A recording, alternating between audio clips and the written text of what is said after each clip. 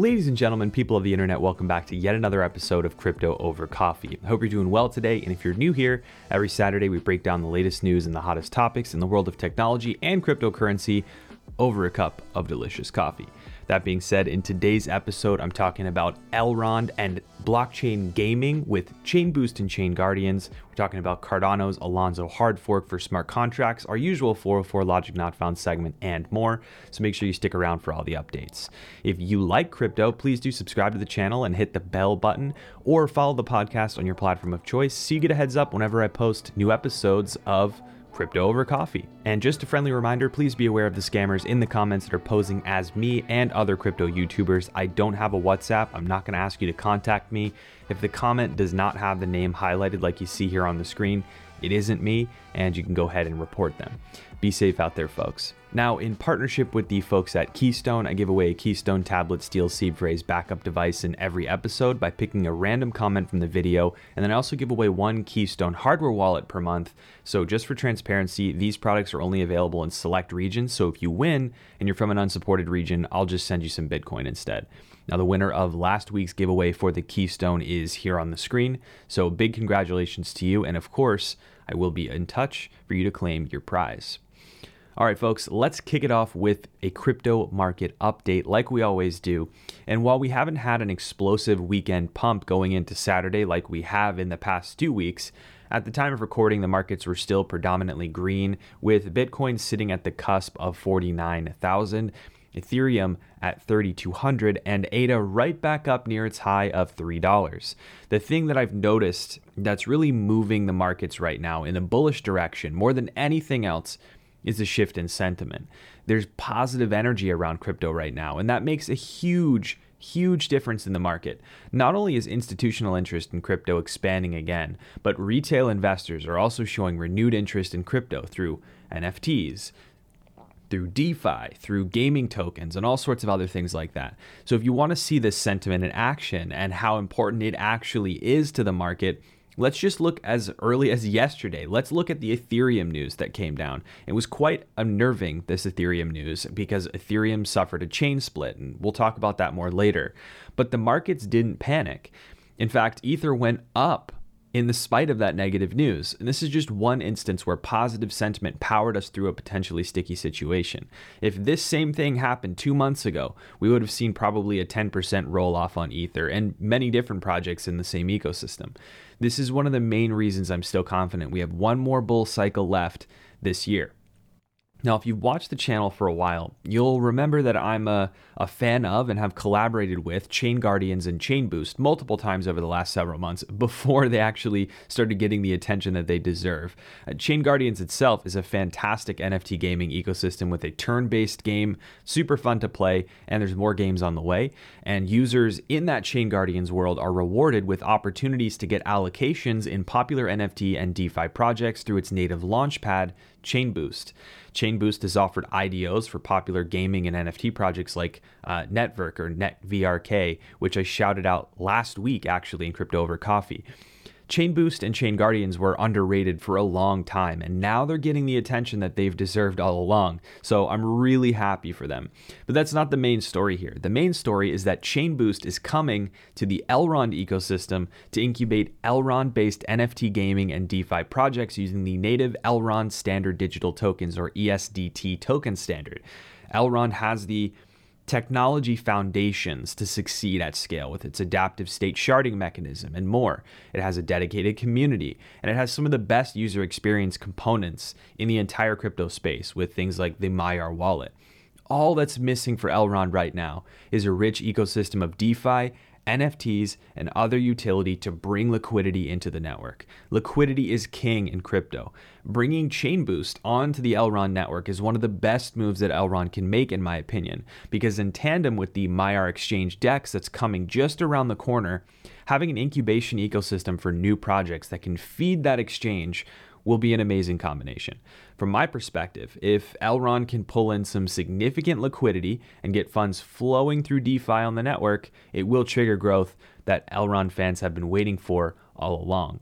Speaking of that, I have a video coming next week with Wesley Kress, a very talented researcher who has been studying the fundamentals of Elrond. And you really won't want to miss his case for why Elrond is going to crush it in the future. So make sure you're subscribed to the channel so you don't miss that video when it drops next week. Now, last week, I shared with you a handful of gaming and metaverse projects in the crypto space that I thought were interesting. Not to tell you to buy them, but just because I think they're really cool. And this week, I wanted to share one more because it's really, really, really awesome. And this particular metaverse project, I think I even saw it in the comments last week, but it's built in the Solana ecosystem and it's called Star Atlas. And this game is going to be huge, not only in scale, but I think it will also be wildly popular as well. This metaverse strategy game will allow the user to traverse the depths of space and discover all sorts of content and experiences in an open multiplayer environment. The game will, of course, be backed by NFTs and have its own economy around resources and in-game items of the like, which means that players will have opportunities for play to earn, where you can actually profit from playing the game.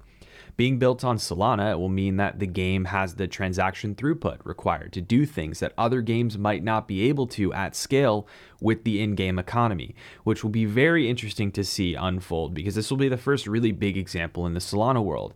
I may be wrong, but I think this is the biggest consumer of Solana transaction throughput that we will have ever seen so far. Now, you'll notice when I talk about new projects, I don't talk about the tokens because this channel is not really about investing in tokens and the 100x, 10x conversation. It's really about learning. So if you choose to invest in something I talk about, please do exercise caution and evaluate the timing of that investment in particular.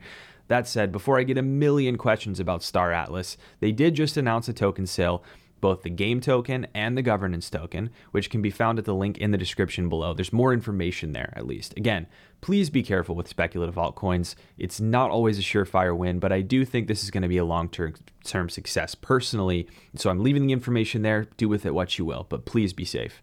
Cardano fans will be absolutely delighted as well to see that one of the final go, no-go toll gates has been passed successfully for the launch of the Alonzo hard fork that brings smart contracts to the Cardano mainnet. In a series of tweets, IOHK announced on August 27th that they had submitted the upgrade proposal to the Cardano testnet to do a final dress rehearsal for the launch of smart contracts. This final stage of open testnet testing is effectively the last hurdle that the project must face before mainnet launch is ready to go. What this means for the launch date is that we're still looking at the September 12th, 2021 date for full launch on mainnet, which is exactly what Cardano fans will want to hear. We're on schedule. Once smart contracts go live on mainnet, expect to see a serious deluge of applications begin to pop up on Cardano, ones that have been testing and building throughout the entire testnet phase of launch over the last several months. I think people are going to be surprised how fast the first set of dApps land on Cardano. It really is a special and exciting time to be a part of this community, and for Cardano NFT holders in particular, expect to see a Cardano decentralized NFT exchange coming out because it is much needed. The CNFT platform is really cool, don't get me wrong, but hopefully there'll be an on-chain one as well. By the way, final note here, if you are a Cardano ADA holder and you have not already done so, please do consider delegating to my stake pool on Cardano with the ticker symbol H4SH. Every single ADA helps my pool grow and mint blocks more consistently and is much appreciated. Now, next up is today's game of Fact or FUD, where I take a piece of no good, very bad news and tell you whether it is fact or simply fear, uncertainty, and doubt. But first, a coffee break. Yet again, as Bitcoin and other cryptocurrencies approach bullish markets and all-time highs, news from China has come out causing fear of further crackdown on crypto in the country. Reports came this week about the People's Bank of China and an official therein who made several comments about the danger of cryptocurrency.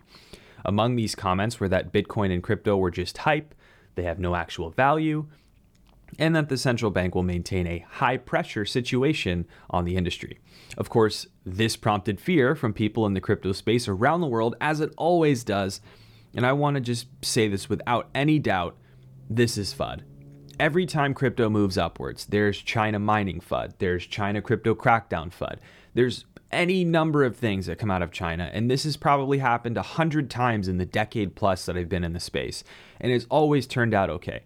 Worst case scenario, there is more crackdown, and yes, it sucks, but the crypto world is resilient and it will survive like it always has, so please don't sweat this stuff. Now, ladies and gentlemen, it is time for 404 Logic Not Found. And for those of you who are as of yet uninitiated in this little firecracker of a segment, I highlight notable tech-related fails or otherwise stupid moves in the world that need to get some attention. And speaking of attention, if you want to help this episode of Crypto Over Coffee get some attention from the algorithm robots, please do hit that like button, get subscribed, follow the podcast, whatever you can do. It tells those robots that you're enjoying the content and that others might also enjoy it. So thank you for that in advance. Now, you likely heard about the drama around Ethereum yesterday, where there was an unintended chain split on the network. This means that there were two chains being mined simultaneously on the network, which can eventually lead to more catastrophic results if not mitigated relatively quickly. This chain split stemmed from events prior, where the main Ethereum client, Geth, announced a hotfix for a high-severity security issue found in testing by Telos. This upgrade, or hotfix, was launched, and Ethereum node operators were encouraged to upgrade to the latest version to prevent that bug from being exploited in the wild. However, in a decentralized community, it's very hard to make everyone upgrade because you have no means to force them to do so, unlike in a mobile app or a web app where you can say, hey, it's not going to work anymore if you don't upgrade. Now, this is where the lack of logic comes into play, because one of the causes for this chain split was major node operators mining on the network failing to upgrade in time. And what shocked me was the stature of the major offenders who hadn't upgraded their nodes. Based on reports that I saw, Flexpool, BTC.com, and Binance were some of those names that didn't upgrade in time.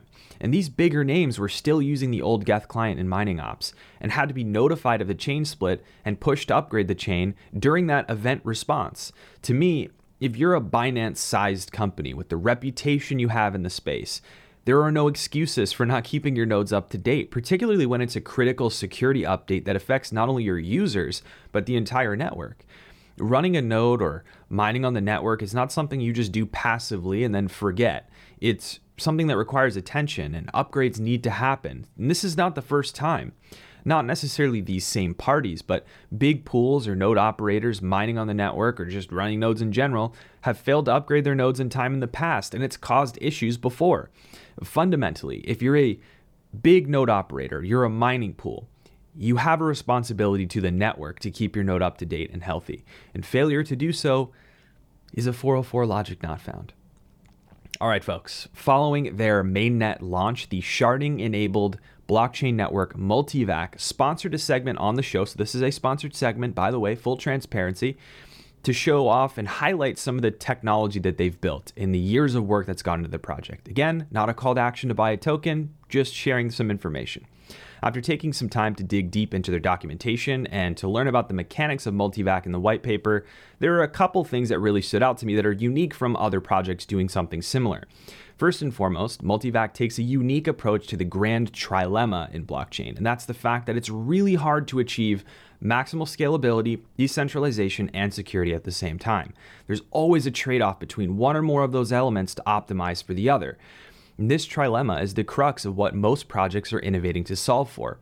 However, when a developer is creating a decentralized application, they inherit the trade-off decisions that the protocol developer has made for their blockchain of choice, which can either make or break their application.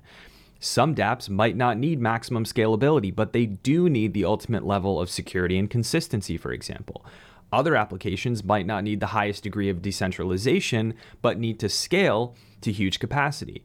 So Multivac offers a mechanism in their all-dimensional sharding mechanism and virtual machine called Blockchain Instruction Set Computer, or BISC, for developers to choose the optimal environment for their application-specific needs. For example, a developer can choose a shard with a smaller volume of randomly assigned nodes to achieve higher throughput in return for a trade-off in decentralization. Now, this is a very fascinating concept where a developer can tailor the network resources they need for their specific use case. Furthermore, the proof of instruction execution, or POIE consensus mechanism, is rooted in the virtual machine in this parallel computing sharded environment where each node is responsible for replicating the execution of instruction sets as a means to impose an economic disincentive for malicious behavior. And this is similar to how Bitcoin or Ethereum do with the cost of POW, but very much rooted in the execution of applications or smart contracts. So there's some very fascinating technological components and concepts in Multivac And I'll be tinkering with it as the mainnet post-launch unfolds, this post-launch process with staking and more nodes being created on the network. So I really want to thank Multivac for helping make Crypto Over Coffee possible. Thank you. Now, this happens very seldom, but I do have two sponsors today, and I want to also take a moment to shout out Crypto Over Coffee's consistent weekly sponsor, Ledn. Ledn is my go-to platform to earn yield on my Bitcoin and USDC stablecoins, with other platforms like BlockFi lowering their reward rates again for Bitcoin. Now is a great time to explore potential alternative platforms to grow your Bitcoin stack. Ledn currently offers 6.1% interest on your Bitcoin and 8.5% interest on USDC stablecoins when you have capital on the sidelines. New accounts can earn $25 in USDC for qualifying deposits, and I will leave a link down below if you are interested. Thank you for your patience, and thank you to Ledn for helping make Crypto Over Coffee a fantastic show. All right, folks, let's do some community Q&A, as we always do. I always like to answer questions from folks who watch the show, and I've got some questions from last week's episode and Twitter that I'm going to answer. And I want to remind you that if you have a question that you want answered, leave them in the comments on YouTube, or if you're listening on the podcast platform, you can tweet me at Hashoshi4 as well. I do monitor questions there. So let's go ahead and dive into these questions. All right, first question of the day is from Ramiz Kazi. Can you make a video on what can go wrong on September 12th? So this question is in regard to the Cardano Alonzo hard fork, which is scheduled for September 12th right now. Earlier in the episode, I mentioned that right now everything is on schedule. They're going through the sort of final testnet test of everything. I really don't know any better way to describe it. And that's going to really show how ready it is for mainstream. If there are any major showstopper issues, they will likely be caught in testnet. And that's really the whole point here. That would be one of the things that would delay that September 12th deadline. If on September 12th, everything goes into mainnet and it works for all intents and purposes, this is what I think could potentially go wrong, or what would be the worst case scenario for this. The worst case scenario is if there is a performance issue or there is some sort of security vulnerability found that was not found in testnet. How likely that is? Very small. It's a very small likelihood. That's the worst case. Sort of the more realistic potential challenge that I see could get picked up in the media and people could get upset about is if a lot of the projects that have been working in testnet, that have been building their applications, don't actually deploy those applications within a couple days of that September 12th date. Again, I don't think that's likely, but I can imagine if Goguen launches, you have Plutus smart contracts, you have smart contracts on Cardano's mainnet, and then nothing happens and there's no real applications that get deployed quickly, then I think people might start to get a little bit upset. The other thing is that if you look at all the years past, you look at Cardano's major launches, you look at Shelly, for example, there was all this hype leading up to it, but it took some time for everything to settle out and for everyone to make sense of this new thing. And the price of ADA went down when it launched. And there was just this sort of lull. I think everyone was so excited. And so it's going to be very interesting to see how this one goes. If dApps launch on day one, I don't actually think there's going to be any lull in excitement. I think it's just going to be continuously exciting. I think if dApps don't launch on day one, which I think is unlikely, there could be sort of this taper off and then it'll have to ramp back up in excitement. But right now, regardless, I think everything's on track. From what I've been tracking, what I've been seeing, everything looks like it's good to go. This last testnet period is going to be the most telling. So between now and probably September 9th-ish, we will know almost all there is to know about how likely this is to go swimmingly, but they will not launch this if there are any issues whatsoever in testnet. Thank you for your question, Ramiz. All right, second question is from Tatis Dillon. Just started getting into crypto gaming. Excellent. One question that came out from that is one of the projects that I'm trying to buy. They have a buyback and burn program whenever the price hits 3-day moving average. Was wondering if you can explain what exactly happens when tokens are burned and what do you think of this type of burning, as I'm wondering if it's just an artificial token price manipulation. So burning of tokens, I'll talk about the mechanics first and then the specifics after.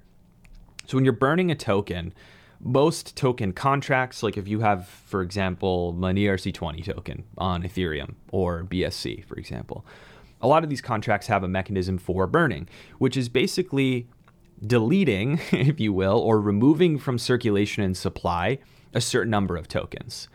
And so there are a lot of different ways you can implement this.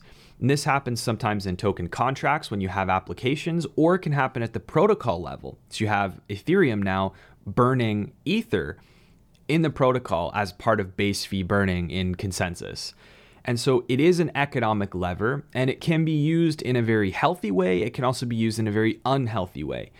In some cases, token burning to pull back supply has to be done with extreme care, because you can eventually get to the point where your incentive for people is to burn, to reduce supply, or to make your supply deflationary for a token. But if you do that in a way that you can't control, if you do that in a way that's not balanced, you can actually create other issues in your token economy as well, where the token goes up in value way too fast, way too much. You price people out. They can no longer get involved. They can no longer use the platform that the token is for. This particular project, while I don't know exactly which one you're speaking about, thinking about it from the perspective they're looking at when the price hits a certain point, they burn tokens. That might just be sort of a price control mechanism. And so in a way you can call it price manipulation, but the reality is that there's a check and balance in that, because people have to be using the token and have to be buying the token, is what it seems to me. There has to be demand in order for this to happen. So really it's all about balancing a token economy, and it's not an easy thing to do. Burning is just one tool in the toolkit, and really effectively all it is a mechanism to remove tokens from supply. And people do that algorithmically. Sometimes people do that through a protocol, different options for different people. But at a general rule of thumb, what you want to do is you want to look at how the burning mechanism affects the price in a short time scale, maybe even across a month, to see how it behaves. And then you can sort of make a determination as to whether or not you think this is a legitimate or valuable use case for burning of tokens or not. Token economies are complex, and that's why I always exercise caution, and you should as well when buying into projects early on. All right, folks, third question of the day is from Don R. You often talk about the importance of interoperability between chains. Do you think the same is true for NFTs in play to earn, where game components and characters can move from one game or platform or metaverse to another? Yes, that is the best possible answer that I can give here. In the future, all of these different games that are rooted on certain blockchain platforms are going to be valuable because of how interoperable they are with other environments and other metaverses or other games. I think the end state for NFT-based gaming is going to be that you can move items from one ecosystem to another. You can use NFTs from games in DeFi environments as well. You can basically treat them like financial instruments in many different ways, much like you would a precious metal or a relic from history in the real world. I think there's a lot of big use cases, and I think the games that will be successful and the metaverses that will be successful going forward are going to be the ones that prioritize interoperability, ones that prioritize cross-chain experiences, ones that try to blur the lines between all these different siloed projects. I think one of the things that people struggle with games today is that once you exhaust the content in that game, there's no more content for you to consume, so you stop playing. That can be solved by giving users the reality or the ability to create content in the game. So you basically have user-created content, keeping your game fresh and new. And then the second issue is that folks are required basically to have, all their friends have to have the same game as them, or they have to have a game that has a lot of users, or else it's no fun to play. And I think in a world where all these games sort of have no borders with each other and they can freely interact with each other, and items and things can move between each other, and you start to have this like universe of metaverses, if you will, I think that is going to be the future of gaming. And within that, you have this alternative reality, an alternative world where people can build all sorts of experiences. It can be, a digital meeting place for everyone to hang out, like you've seen already in the crypto space. It could also be a digital sort of game room where you have all these different entry points to different decentralized games. You walk into a virtual arcade and there's an entry for Star Atlas. There's an entry for other games.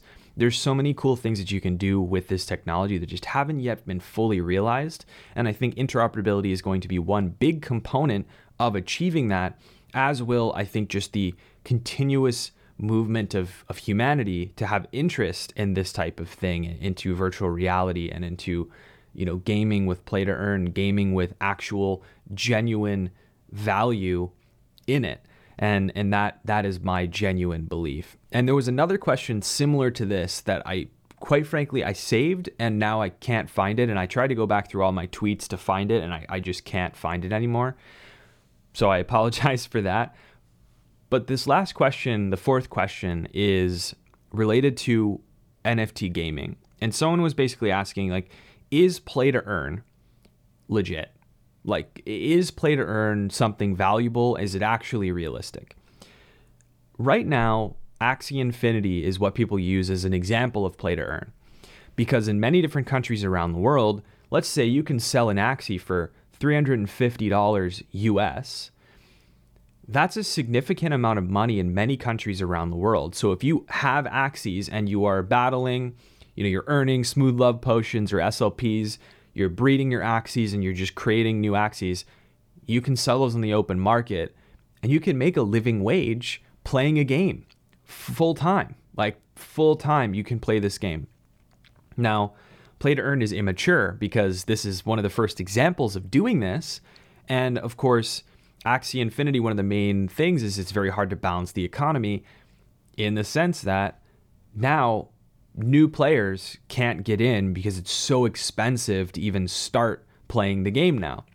So that's the big challenge. And there are like scholarships where people who have Axies can lend them to people in, that can't afford to play because they can't afford to buy the baseline 3 Axies. Like I think at a bare minimum, it probably costs you $1,200 to start playing Axie Infinity. So there are issues with the play to earn model, without a doubt. But there will be demand for NFTs in the future. There will be demand for in-game items in the future. And this is just the beginning of play to earn. I think play to earn personally is going to be a huge mechanism by which people around the world in countries that have phones, that have access and connectivity, but don't have the ability to earn a significant income, to actually get involved in this new economy. I really, really do. And some people will disagree with me, and I fully respect your opinion on that. But what I've already seen is in the Philippines. I have family in the Philippines. People are playing Axie Infinity as their full-time job and making way more money than they were before doing that full-time. To me, it blows my mind. And there are plenty of issues with it, as I've already discussed. But in the future, Star Atlas, maybe Network, maybe Illuvium, maybe... there's so many games. There's so many games being built in the blockchain space, and it's really hard to tell which ones are going to be successful and which ones aren't. This is going to be the future of gaming, and I think play to earn is a big part of that. It's going to be the challenge of creating a balanced economy so that people who don't have a lot of sort of starting capital to get into the game need to have a pathway into the game. And if you can solve for that, and then you can build a sustainable economy around it, and you reward skill, so skill-based gaming, where you have to do something and be good at something to earn, I think you could build something really special that helps a lot of people, and it's really positive for a lot of people. That's my perspective. I would love to hear in the comments down below what you think about play to earn. If you hate it, if you think it's never going to work, if you think it's great, anything in between, let me know what you think. Folks, thank you so much for watching Crypto Over Coffee. As always, I really, really, really appreciate it. And if you do have some time to stick around, please do check out this video that's linked up on the screen here with my friends at Charged Particles, a really cool NFT related project that you will probably enjoy hearing about if you haven't already. Thank you so much. Hope you have a great week and weekend ahead. And until next time, cheers.